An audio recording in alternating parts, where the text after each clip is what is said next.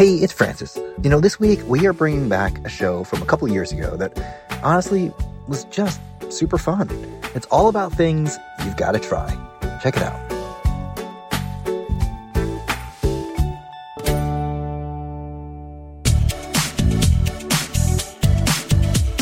I'm Francis Lamb, and this is The Splendid Table from APM.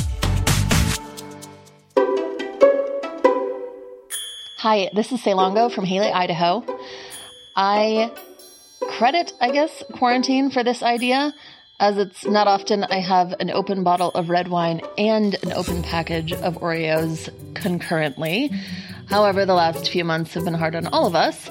And to make it a little easier on yourself, go ahead and try dunking those Oreos in that red wine. It is delicious. 1,000 times better than milk. Hi, this is Brian in Arlington, Virginia. My favorite trick is to simply grate any citrus zest, like orange or lemon, into the sugar that's also called for in the recipe, and let it just infuse the sugar. It gives a good amount of time for that flavor to really develop. Hi, I think people should try peanut butter and dill pickle sandwiches. So I can't condone this practice because I was never brave enough to try it, but an old boyfriend's family swore that the best way to have a bacon, lettuce, and tomato sandwich was to spread peanut butter along with the mayo on the bread. Oh, you know what you gotta try is the next time you order takeout pizza, make sure they don't slice it, and then when you get it home, you can slide that whole pie in your hot oven and crisp it right back up. It's pretty amazing. So here's something to try. Putting cheese in your hot chocolate. I'm talking Colombian hot chocolate with white cheese in it. My wife put me on it, and it's so good. And here I thought Chocolate and Cheese was just the title of an album by the stoner band Ween. Well, this week, we're all about things you gotta try. Some of them are like chocolate and cheese, kind of surprising. But we have tips and tricks that you've sent in and some unexpected ideas from a bunch of pros. And I get deep into an ancient grain from Africa called fonio with the chef Pierre Cham. I also try to convince Ariel Dumas, head writer of The Late Show with Stephen Colbert, to spend an entire day making one of my favorite recipes. But first, I come to the defense of the rice cooker. Khushbu Shah is the restaurant editor at Food & Wine magazine. She's a hardcore rice aficionado, and she once hurt my Chinese soul by telling me that she is not a fan of rice cookers. In fact, she insists that growing up in an Indian-American home, she's never even used one before. Okay, Kush, have you seriously never used a rice cooker before? Not once. Not ever. Like, zero times? We'll maybe never use one. What's the deal? Okay, first of all, I was of the opinion that no Asian cooks cook rice without a rice cooker, but maybe that's just wrong. Well, Asians are not a monolith, Francis. It's true, except for the rice cooker, I thought. But please educate me. Well, I think we're all very talented at cooking rice. I just think we all have different methods. I did a little survey on this, and I texted a number of friends that I know are from all parts of the South Asian diaspora, and only one of them came back to me with saying that they use a rice cooker. My mom had one in the 80s for a minute, but still prefers, I think we're just like a pressure cooking people. We love the pressure cooker.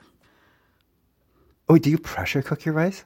Yeah, 100%. Wait, have you never tried pressure cooking rice?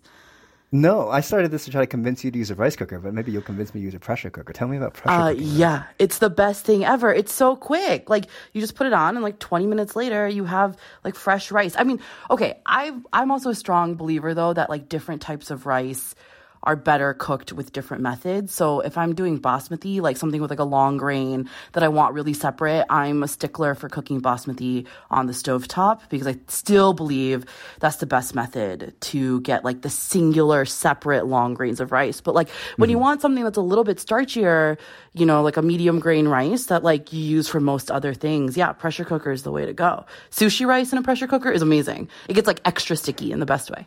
Really? Yeah. Okay, now I'm starting to feel a change.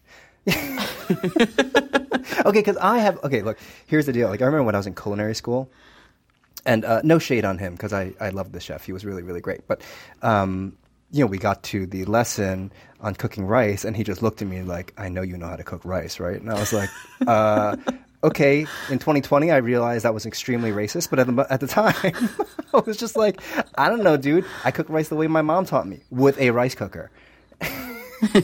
and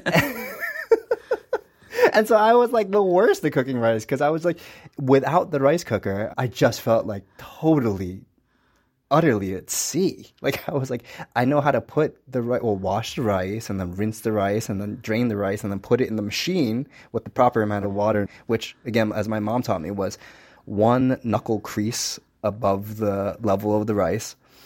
And then you hit the button and you're done. And like, that's how I always cooked it my entire life until I went to culinary school. And then I learned about like ratios, which I have not been able to shake. So now I actually like measure the rice and measure the water, and I feel a little bit like a race trader, but that's how I do it now. I've never actually I've seen that kind of meme go around the internet, but it's like something I don't relate to, the whole like finger level, like knuckle level measuring of water, like to rice. My mom never did it that way. She always used like steel bowls called katoris, and it's like 1 katori of rice, 2 katoris of water. Like that's how it, like 2 and like just a little bit more. Like that's how I always learned to cook rice. Okay, this is amazing to me, because I think part of maybe why I have such a warped view on Pan-Asian rice cookery is because I for many years, I dated an Indian woman, a Sindhi woman, and her roommate was Korean. And her roommate had this thing about cooking rice in the rice cooker and just always having it, like literally plugged in with hot rice. So literally 24 hours a day, if she needed hot rice, it was there for her. And by 24 hours a day, I mean mostly between the hours of 2 and 5 when she came home from the bar. I mean, I respect that, though. 24-hour access to, like, hot, fresh rice. Like, I can get on board with that. I mean, it's pretty cool, right? That's really funny. Do you cook? Have you cooked basmati in a rice cooker? Now I feel judged, because I have. Just curious, because... no. Oh, I just wonder. For me, like, I'm like a real jerk when it comes to basmati. Like, I really just want super separate, long grains of rice. And, like, I just worry that if it's all cooked like compactly in a rice cooker, that, I don't know, it'd get too starchy. It would just kind of clump more than I want it to. Like, I'm actually a fan of that weird white people pasta version of like boiling rice with like too much water when I make basmati, because it does actually keep the rice grains separate, especially when you're parboiling for biryani. You can like really control just how tender the rice is about to get. And you don't have to guesstimate how much water to put in, because you're just about to drain it anyways and finish it on the oven. I don't know if you'll approve of the basmati that I've cooked in my rice cooker. To me, it definitely does come out still pretty separate.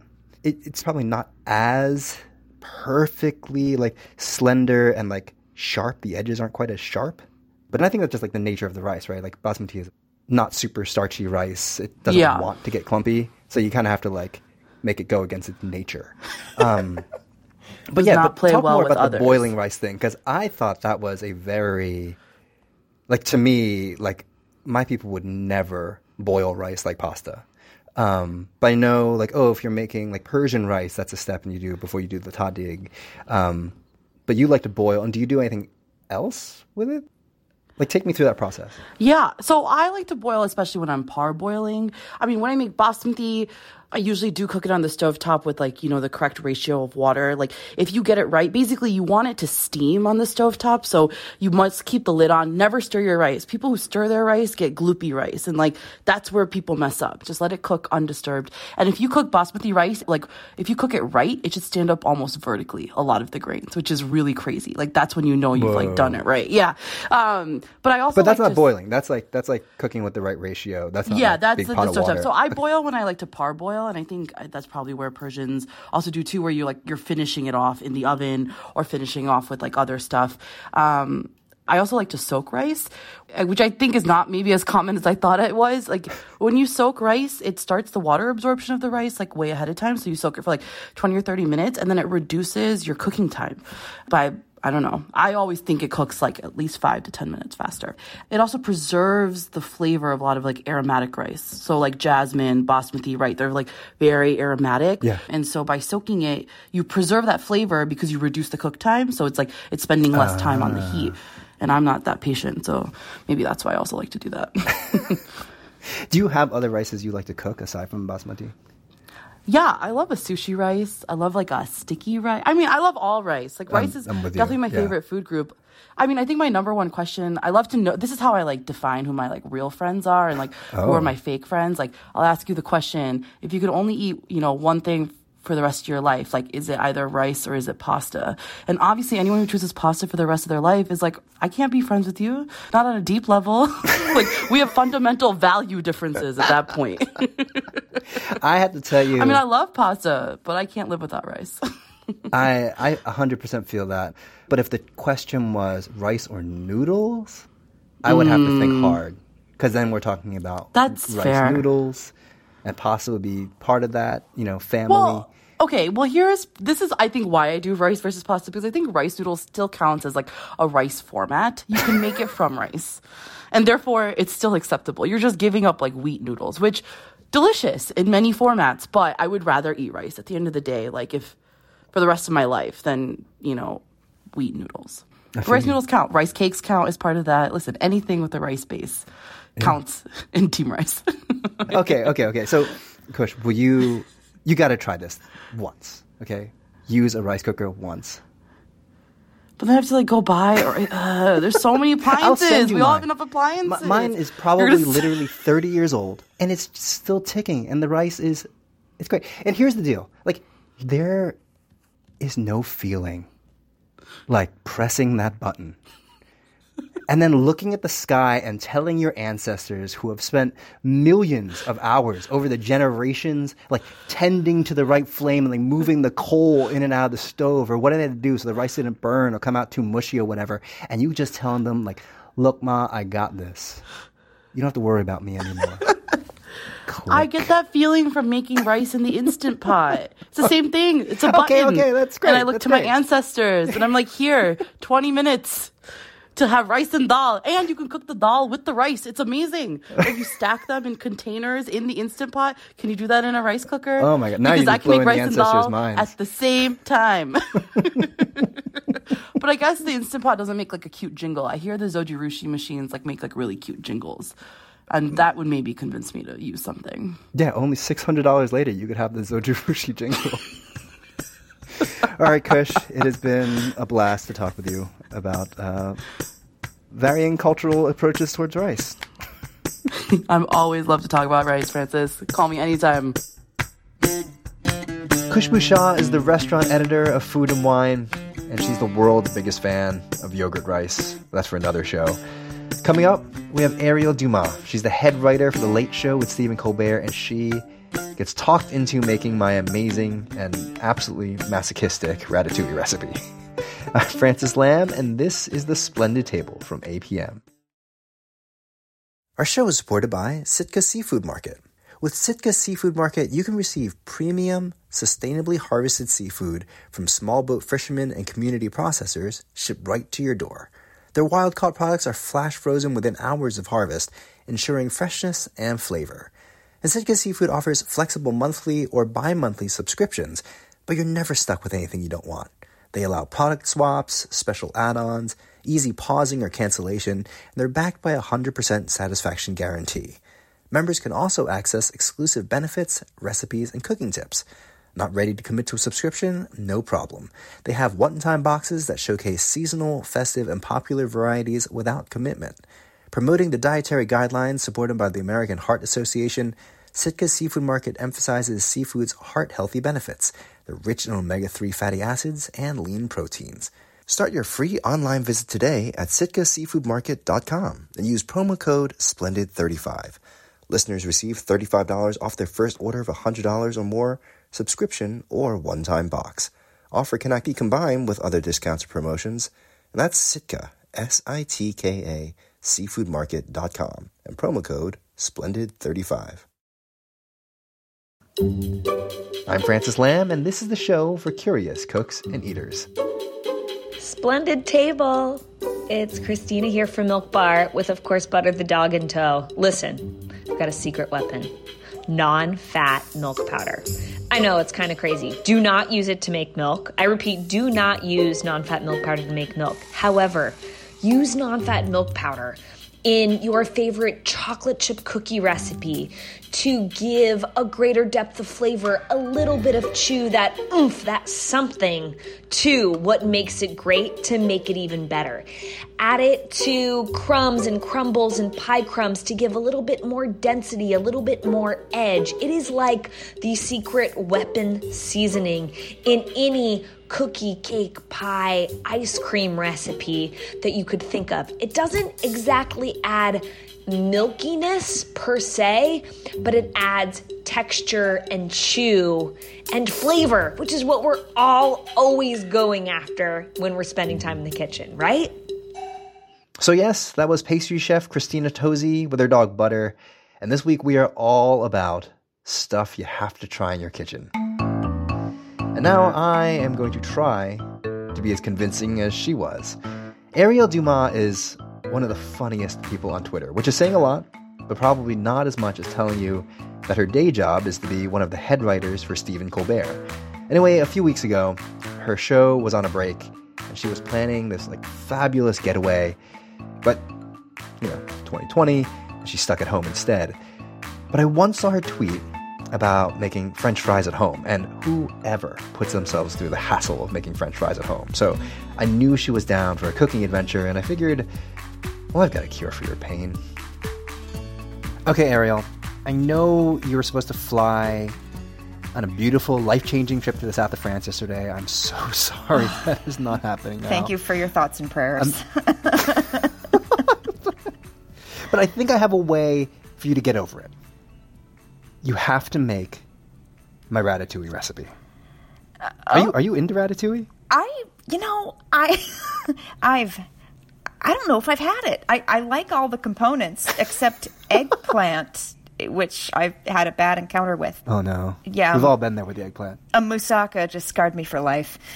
But I'd love to make your ratatouille. What does it involve? Yeah, okay, so I have to be honest. So my ratatouille recipe is, I think, possibly the greatest achievement of my career. Whoa. And it is also profoundly stupid. I mean, okay, because ratatouille is supposed to be super simple, right? Like, you were going to fly to the south of France. This is where it's from. And it's, beautiful there. And the gardens are gorgeous. And the produce is unreal. And it's like, okay, the whole point of ratatouille is, hey, it's summer. I've got a ton of tomate and aubergine and I don't know what the French word, courgette. I think that's the French word for zucchini. And I've got too much of it. I'm just going to throw them in a pot. And it's going to be delicious because I have delicious vegetables, right?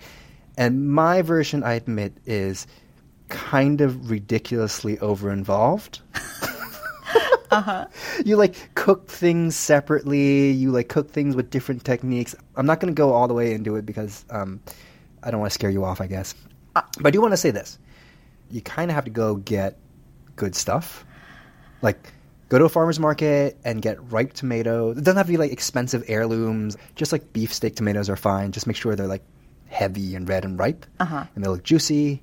And, if the farmer is, standing with all zucchini and just being please take the zucchini. I have too much zucchini. Get that zucchini. You get some red peppers, some herbs, onions, garlic, eggplant. Okay, I have to admit, to this day, I have no good way of telling if eggplant is going to be good or if it's going to be bitter. I'm just going to get one that looks like the emoji, That looks exactly like the emoji. That'll be my shopping guide.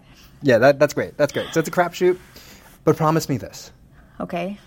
Promise me that when you make it, you will turn off your air conditioning and you will open your windows and it's not going to make it taste any better, but inevitably, when you're making this recipe, you are going to stand for so long in front of the stove. It is going to be so uncomfortable that I kind of feel like you might as well just go all in. And, just go in on the experience and just sweat and curse and just get into it. Okay. Wait, can I just say, I'm from Minnesota, and I am a delicate flower when it comes to heat. If I get hot, which is easily, I just get very pale and very wet. And my fiance had to prop me up several times when we went to Mexico. It was a disaster. But you know what? Courting disaster is my favorite thing to do. And you said this was incredibly stupid. And as a comedy writer, incredibly stupid is a goal that I reach for every day. So this is perfect then. This is going to be a match made in heaven. My stupid Ratatouille and Ariel Dumas. This was meant to be. How long does it take to make again? 4 to 6 hours. Oh my God. I'll send you the recipe. All right. Wish me luck. So off she went, and a week later, we check back in. Okay, so we are back. Ariel, how did Ratatouille Fest 2020 go? It went. And it went, and it went, and it went. I had such a positive attitude going into it. It really dragged me down to rock bottom at some point. Oh, God. And yeah, but then I just sort of embraced it and turned my brain off. And that's when I just became a caveman applying heat to food. And I had a great time. So I recorded this whole adventure for you guys. And I started with the recipe. Okay, it's 9:28 a.m. And I'm a little worried because the title of the recipe, or the link, rather, to the recipe involves the words Ratatouille weapons grade style. Oh my God, it makes a gallon? Oh, God, okay. I mean, it makes half a gallon, not a full gallon.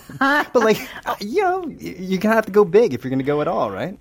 Yeah, but I mean, it was just the magnitude. Like, things were in pounds, and although it did end up being quite less than a gallon, it was a gallon at several points, and it made me doubt that mass is actually conserved, because it was large and then small and then large again and then small. I mean, I know that's not how mass works, but I was astonished that everything on my counter went into the pot, which eventually went into a tiny Tupperware. So I had to start by going to the farmer's market, and I recorded that too. Wow, I'm at the farmer's market, and that's one nice thing about this recipe is that it got me out of the house, which, honestly, it takes a lot to do that these days. I love house. By house, I mean apartment. Okay, here we go. Oh, the tomatoes look good. Hi there. Good. I need 4 pounds of these, of the red ones, and then I'll take one of these bad boys and a yellow one. All right. Okay, now we're grooving. And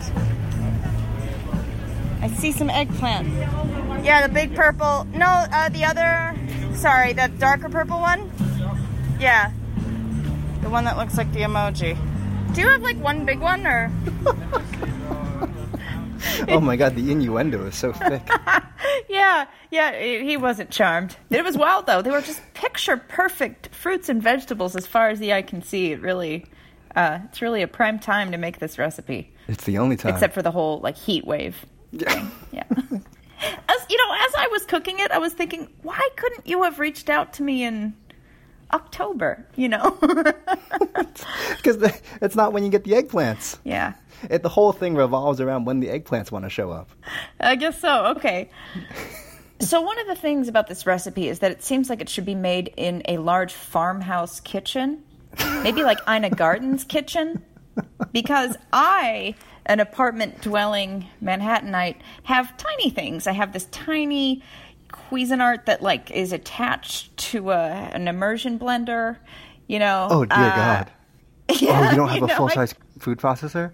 No, of course not. I'm sorry. Oh, my God, I'm so sorry. Yeah, and I had to resort to, using some new techniques. All right, let's do this. The thing is, the whole thing that's hard about this recipe is supposedly the time that it takes. But I want to say, joke's on you, Francis. I have no concept of time anymore. This is the pandemic. Also, I love things that are a long time spent doing a menial task. One time I hand glued rhinestones to a pair of sneakers, and it took me, I don't know, years. I loved it. So I'm excited for this. Okay, I've been cooking for an hour, and cooking is in quotes because I have not yet turned on the stove. I've only managed to chop the first 3 ingredients in my little food processor because my food processor is the size of a coffee mug, and I think I'm going to be cooking until midnight. We're having a fun time, though. I'm chopping the tomatoes to get them into the tiny blender, and they smell so good. Wait, so did you puree the 4 pounds of tomatoes or whatever in your little, like, mini food processor? No, here's what I did. I had to resort to another smaller piece of equipment. And it was a personal-sized smoothie blender, like the kind that maybe a really healthy person might bring to work and annoy their colleagues by, like, mixing up kale and powder at their desk. So I did the tomatoes, and honestly, the results shocked me. Oh, no. Okay, I'm pureeing the tomatoes, and for those of you who've never done this, I just want to let you know, if you puree tomatoes, what you get is a substance afterwards that's like pink and foamy, and to me looks exactly like a kid's throw up if you gave them a strawberry milkshake and told them to get on the Jumpy Castle. It's horrible looking, and I can't believe it's going to turn into anything that tastes good. And the cat agrees. The poor cat was like, why would you do that? The cat was horrified. All right, so you started cooking. Yes, eventually. I finally got to cooking. Okay. I've been cooking the garlic, onion, and shallot mixture for 2 hours. It looks fine. Every pore of my face is filled with garlic as I'm just staring at it. I really thought I would have the stamina for this recipe, but this is the first step, and actually it's been 3 hours because the first hour was prep. Okay, it's 4:53, and I just added the red pepper. And I'm grateful to have another color of sludge to look at. Oh, I can hear your spirit waning, and I'm starting to feel bad, Ariel. I'm starting to feel bad. Yeah, I think that's fair. I think now is about time where the guilt could set in because I was miserable. It was really boring. Oh, no, God. Okay, we're almost done with hour 4, and I've begun roasting my little zucchinis. And the red pepper mixture finally looks like something I want to eat. And it's almost time to add the tomatoes, at which point my misery will start all over again. Whee! Yeah, it was a highlight of the day. That was like the big moment.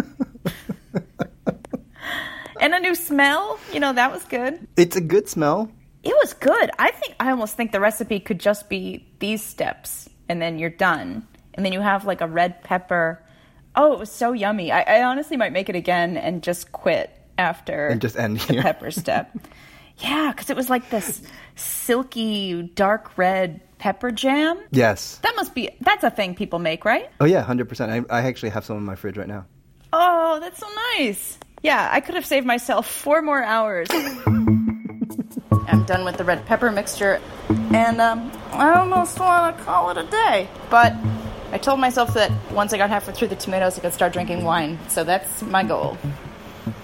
I'm really hesitant to cover up my beautiful red pepper jam with tomato muck, but I'm going to do it.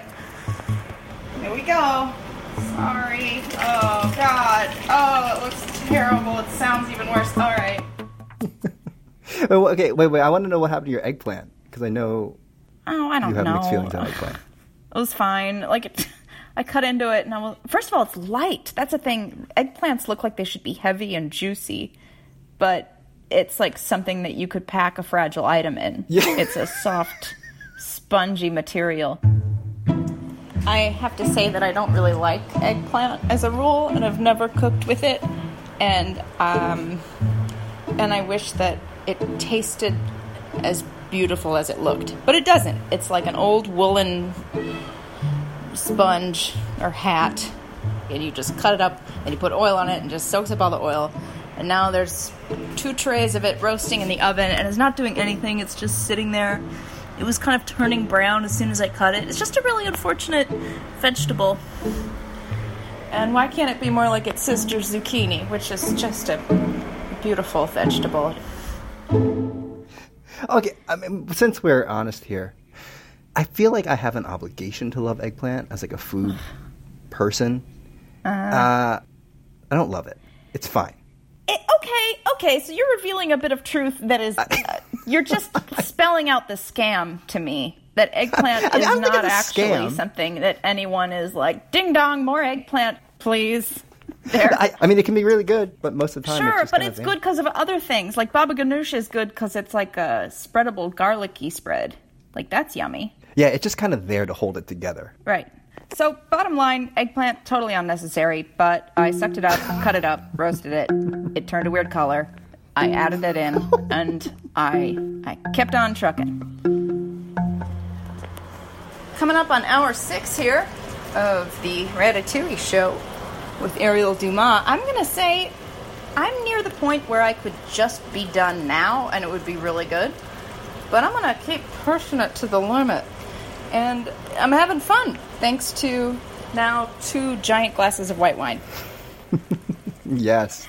Our old friend, Mama's Little Helper. Yeah. Wait, so how long did it take in the end, total? Oh, God. I think almost 7 hours. Oh, man. Highway to the tomato zone.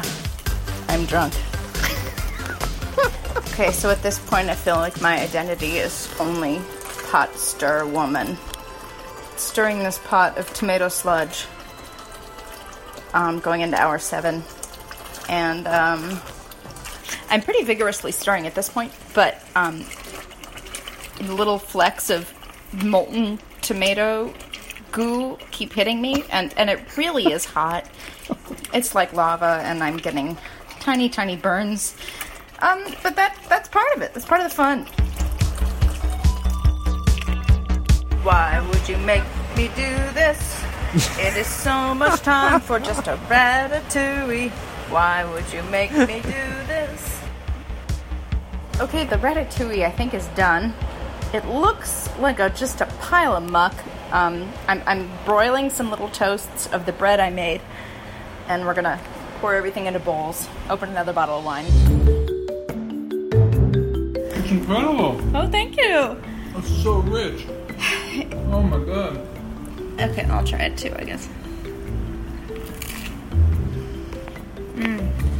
Oh yeah, it's really good. It tastes like a sauce, almost. All right. Okay, it's great. The end. It's incredible. It did taste like something from a fancy restaurant, which you don't often make in your own home. You know. My job here is done. Which, good job if that's what you wanted. But on the other hand, I just want to pose an alternate theory that you know what else tastes good? Cutting a fresh, ripe tomato, putting just a little salt on it, and eating that on bread with some butter. Like, that's good too. I mean, it's a little quicker. If convenience is your thing, sure. You don't get that nice, garlic fume facial happening, but you can eat it standing over the kitchen sink and have the rest of your damn day. You know, I have to be honest, and I absolutely 100% agree with you, which is why I have personally not made this recipe in probably 6 or 7 years. Oh, come on!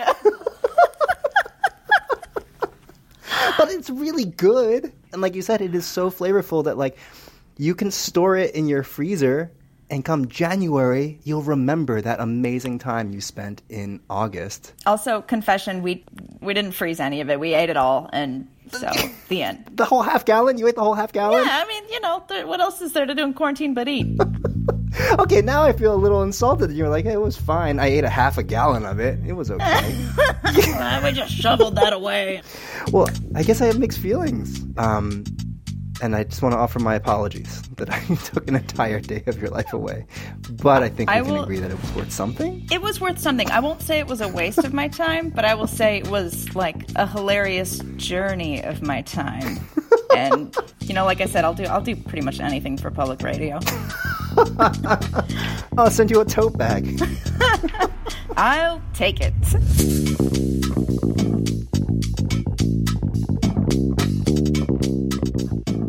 Ariel Dumas is a head writer for The Late Show with Stephen Colbert. You can find her on Twitter at Ariel Dumas, Dumas with an S at the end. And if you think you might be game for it, my recipe for weapons-grade ratatouille is at splendidtable.org. Coming up, we have a quick bit of very unfancy wine advice from Ray Isle and the chef Pierre Cham on the grain we should all be trying, Fonio. I'm Francis Lamb, and this is The Splendid Table from APM. Our show is supported by Sitka Seafood Market. With Sitka Seafood Market, you can receive premium, sustainably harvested seafood from small boat fishermen and community processors shipped right to your door. Their wild-caught products are flash frozen within hours of harvest, ensuring freshness and flavor. And Sitka Seafood offers flexible monthly or bi-monthly subscriptions, but you're never stuck with anything you don't want. They allow product swaps, special add-ons, easy pausing or cancellation, and they're backed by a 100% satisfaction guarantee. Members can also access exclusive benefits, recipes, and cooking tips. Not ready to commit to a subscription? No problem. They have one-time boxes that showcase seasonal, festive, and popular varieties without commitment.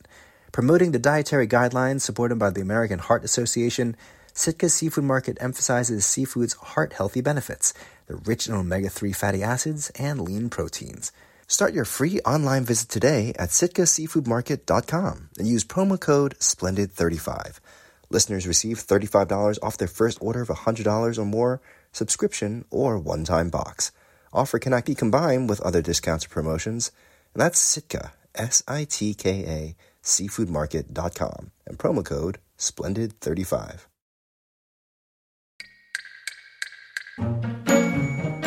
I'm Francis Lamb, and this is the show for curious cooks and eaters. And today, we're talking about things you gotta try. Hi, this is Ray Isle with Food & Wine Magazine. If you haven't checked out canned wines recently, you might want to give them a rethink. There's some pretty good wines out there, to my surprise and probably to many other people's.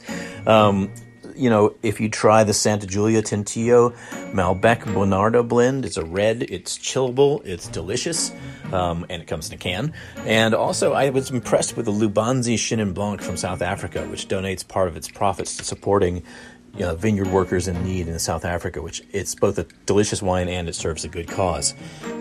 Interesting stuff going on in canned wine right now. Is there actually any physical reason that wine in a can should be any worse than wine in a bottle? I don't know. I can't think of it. Anyway, breaking down assumptions and stereotypes, people. That's what we're all about. You gotta try stuff if you're gonna live your best life. And the next thing I'm gonna tell you to try is fonio. It's a grain native to West Africa. It's sort of like this, almost like instant whole grain couscous.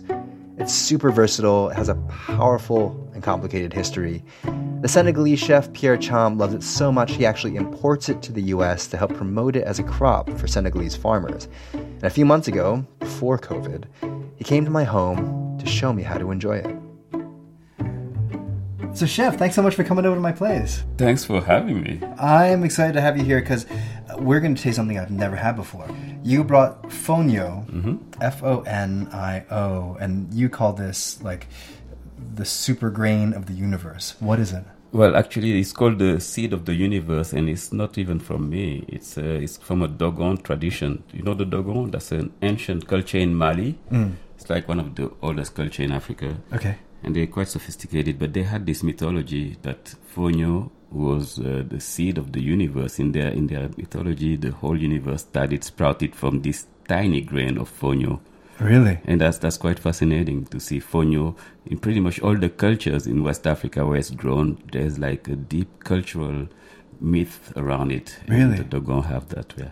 Okay, so when I don't know West African food that well, but when I think of it, I often think of rice as being, if not the primary grain, a primary grain. But fonio, I haven't seen before. But fonio seems to be obviously really important if it has this mythology. Looking at it now, You have a little bit of a bowl here, raw. Mm-hmm. It looks like sand. I mean, it truly looks like sand you might have picked up on a beach. It's about the same size as sand. It has that beautiful sort of beigey blonde color. Tell me about how it's grown and how you became so obsessed with it. Well, okay, so it does look like sand, and I like the analogy you made with rice in West Africa. Rice is big in West Africa, but fonio has been around for even much longer than rice. It's been around for 5,000 years. It's believed to be the oldest cultivated grain in Africa. Really? But there was a disruption with colonization. A lot of our native crops, a lot of them, we started looking down at them and looking up at the crops that was imported. In Senegal, for instance, we import wheat as one of the grain that we don't grow, but we eat baguettes and croissants every street corner of Dakar. So that's part of the colonization heritage. So fonio, the agriculture of fonio is also very interesting because it grows in poor soil. It grows in the Sahel region. You know, the Sahel is like south of the Sahara, where pretty much nothing grows. And fonio thrives in this environment. It's drought resistant and it matures really fast. It matures in 2 months. There's 2 months? 2 months, yeah. That's like one of the fastest maturing grain, if not the fastest maturing grain. And you don't need water. And you don't need like water. A miracle. Yeah, well, it's a miracle. There's a nickname for it. They call it the lazy farmer's crop. but there's a reason for that. You know, the first rain comes. All they have to do is throw the seeds. They don't even need to work the soil or till the soil. They just throw the seeds after the first rain, and they can go and sit and wait for 2 months. They know that it's going to grow. Even if the rain season is bad, it's like the fonio is guaranteed to grow. Oh my God! So that's the lazy farmer's crop. So it is also very important for many reasons because rain is very inconsistent in that part of the world, in the Sahel, especially now with climate change and all those implications. So the grain is important because they know they can rely on it. If there's not enough rain, so they won't have rice, they won't have millet or sorghum. They know that fonio will be there. Yeah. You mentioned before there was a disruption culturally because of colonialism, and then people started to eat rice and wheat and things like that instead of fonio. Is fonio regaining popularity in West Africa?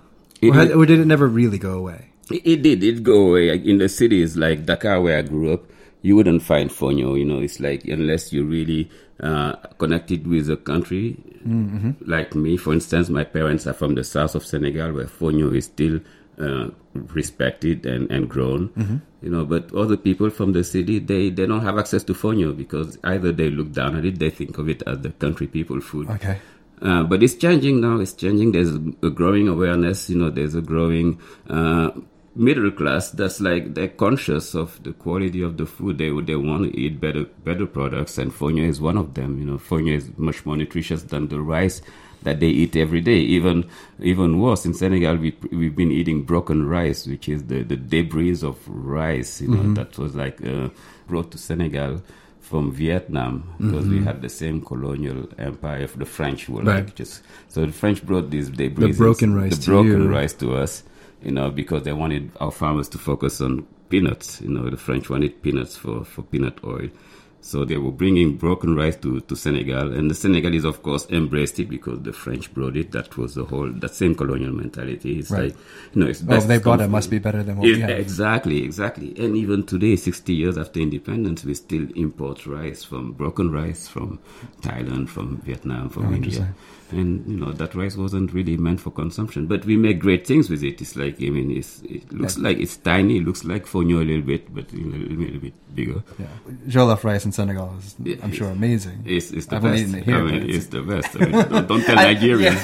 I know all West Africa wants to have a battle about who has the best jollof rice. We don't have to get in that here. It's hilarious, that battle. But jollof means Senegal. Jollof is the traditional name for Senegal. So that's why it's called jollof rice. Oh, what's up now? Rice from Senegal. Mic drop. But, mic drop. When Ghanaian Nigerians, it's hilarious. You watch them fighting over who makes the best jollof, but Senegalese stand on the side and just... Okay, so let's get back to the fonio. Can we taste it? Yeah, absolutely. We can taste it, and you see how fast it is cooking. It's a grain that cooks in 5 minutes. Yeah. All you need is 1 cup of fonio for 1.5 to 2 cups of water, and you see how it comes out, nice and fluffy like couscous. And you can taste it plain, and you'll realize that it doesn't have much of a flavor. It has a slightly nutty flavor, but other than that, it's neutral, which makes it even more amazing as a cook, because it's versatile. It can just substitute any grains in your favorite recipe. Okay, great. So let's taste this plain on its own. So to make this, you literally just boiled a cup and a half of water. Yep. You put in a cup of the fonio. You stirred it just a little bit, a little pinch of salt. Put the cover on. Put it on very low heat to basically let it absorb for 4 minutes. 4 minutes, if that. Yeah. And it does look like very nice couscous, really fluffy and gluten-free, as opposed to couscous. Oh, right on. So this is a couscous, gluten-free couscous, and it likes to have a lot of sauce. So you can be generous with it, or if you make a salad, generous is the dressing. You're right. On its own, it has a flavor. It's a nice flavor, but it's nice. Very subtle, very light. Delicate. Very delicate. For this aspect, the fact that it's very delicate, in the regions where it's grown, particularly in the south of Senegal, that's the grain that they would offer to you or to any guest of honor. If they really want to show you their hospitality, they would serve you a dish with fonio because it has that delicacy. They call it the grain for kings, the grain for royalties. So that's just what they compare fonio with. Oh, it's so nice. And because they're such small granules, you can feel it sort of like roll around on your tongue in a really nice way. I like the way you describe it, absolutely. No, it totally is true. All right, so let's eat it with some sauce. Yep. So I brought some mafé sauce here. That's a peanut sauce. That's one of the traditional way to prepare fonio. Or there's also a sauce gumbo with okra. Okay. So here you can mix it even with what we call the ndambe to bring some legumes to your dish. Okay. So ndambe has sweet potato. That's the way we serve it at the restaurant, with sweet potato and okra. And black eyed peas, of course, which is a symbolic ingredient of our cuisine. Tell us what's in the mafé sauce. So the mafé sauce is a peanut-based sauce. So here you only have peanut butter, tomato, onions, and that's cooked really slowly. You saute the peanut and the peanut oil, the onions slowly. You add bay leaves. Oh, yeah. Scotch bonnet pepper, but just a little bit, not to bring it, and that's optional. And then lots of peanut butter. And your stock, if you're making it vegetarian, you can add vegetable stock, or you can just add water and just allow it to slowly cook and blend into this beautiful sauce. Oh, it's really nice. Yeah. It's very, obviously because there's so much peanut butter in it, it's very smooth and rich and has that great peanut flavor, but you can taste all that underlying little bit of the onion, the sweetness. Yeah. It's really nice. Yeah, that's one of the traditional way of serving fonio. You'll see most of the time in the regions where it's grown, they will serve it with that peanut sauce, or they will serve it with the okra sauce or tomato sauce, really just a saucy dish. But again, if you're into cooking, you can have so much fun with fonio because it really works with any sauce, and it works with salads, or fonio flour if you want to start baking too. That's another option as well. Oh, cool. Yeah, I love it with the sauce because of that texture. It turns out almost not quite like grits or a porridge, but still you can get a little bit of texture as you bite into it. Yeah, and I really like the analogy you made with grits, because it can also be turn into grits. There's like this amazing grit recipe I have in the book that's like a cheesy grits, and just the traditional way, the way you'd prepare the grits, but much faster, of course, because it's fonio. And if you want to add, I use bare vegetable stock, but you can also add cream, and lots of cheese, butter if you make it even richer. And it serves grits and shrimp, or grits and roasted salmon like we have it in the book. Oh, cool. And you mentioned you can make it into a salad, and you brought some ingredients. You're calling this tabbouleh, and it's tomatoes, cucumbers, onions. Is this just a Mediterranean-inspired thing you would do with the fonio, or is this actually a traditional thing you would do? No, absolutely. It's Mediterranean-inspired. We in Senegal, we also have a colony of Lebanese that have been living there for quite some time. We have, Dakar in particular is a very cosmopolitan city, but the Lebanese brought their cuisine, with the tabbouleh many years ago, and that are part of Senegalese cuisine as well. Right. So it's not a traditional Senegalese dish, but I like that because it works perfectly with fonio. So I'm just going to make a dressing here. Okay. With fonio. The fluff fonio. We just assume that we made the dressing. Yeah. It's not much more complicated than lemon and olive oil. So. That's it. That's pretty much what it is. You just take that seed out. And then I'll finish with the herbs. Since we're going to serve them now, I'll have the herbs right away. If not, you can do the whole salad ahead of time. And just add the herbs at the end, right before serving, because you don't want them to start turning dark gray, because the acidity of the lemon will be eating up the chlorophyll of the... So we have lots of mint, lots of parsley. Oh my God, smell that green. It's great. Yeah, isn't it? You just do this by sight. Yeah, by sight pretty much, yeah. It's actually... And you make sure you taste it as you go. You taste, and then once you're happy with your taste buds, it's ready. That's how my mom would tell me how to cook. How much do I add here? Just taste it, and then you'll know how much you add, She would never measure anything. It's just like tabbouleh, but enough of that fonio to give it some body, give it some... Yeah, give it a little substance and all those herbs, and what a nice way to serve it. Chef, thank you so much for coming and showing me the seed of the universe. You're welcome. Pierre Chom's new cookbook is the Fonio Cookbook. You can find fonio online, and he left us with some recipes to get us going. Creamy fonio cereal with blueberries, pomegranate, and brown butter. That sounds amazing. And fonio with grilled lamb chops and asparagus with mafe sauce. They're all at splendidtable.org. Well, that's our show for the week. Keep sending us your cooking questions. We'll get back to them next time. Record them as voice memos on your phone and email them to contact@splendidtable.org. Thank you for listening. Take care, wear a mask, and be safe. Talk to you next week. And before we go, we're going to leave you with one more little thing you got to try. Hi, it's Melina Davies, and I am the author of the new cookbook, Olive and Thyme. And a great trick is to add sparkling water to your meatballs. I know it sounds strange, but it really works. I use a 50-50 blend of beef and pork. I add an egg, some finely chopped onions and parsley, a little bit of salt, some breadcrumbs, and a little bit of sparkling water. Then roll them up in some small meatballs and fry them in a pan with some butter and some vegetable oil, not too much, and you have yourself some incredible, delicious, light, fluffy, crispy meatballs. Enjoy. APM Studios are run by Chandra Kavadi, Alex Schaffert, and Joanne Griffith. Beth Perlman's our executive producer, and The Splendid Table was created by Sally Swift and Lynn Rossetto Casper.